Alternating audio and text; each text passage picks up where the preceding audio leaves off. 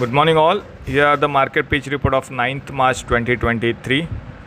In the last trading session, Nifty closed at 17,754 level. For the last two consecutive days, Nifty sustains above its 20-day simple moving average, which is currently placed at around 17,700 mark. Now the important levels to watch on the Nifty side would be, on a higher side, it has immediate resistance placed at 17,800 followed by 17,950. And the support zone will be placed at 17,700 and 17,600 mark.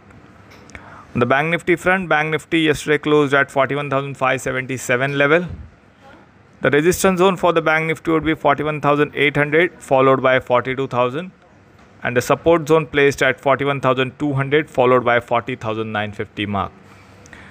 The action point on the Nifty would be buy Nifty only above it sustains above a 17,800 mark. The target price would be 17,950 and the stop loss level should be placed at 17,700 level. So that's all for today. Thank you and have a profitable trading session.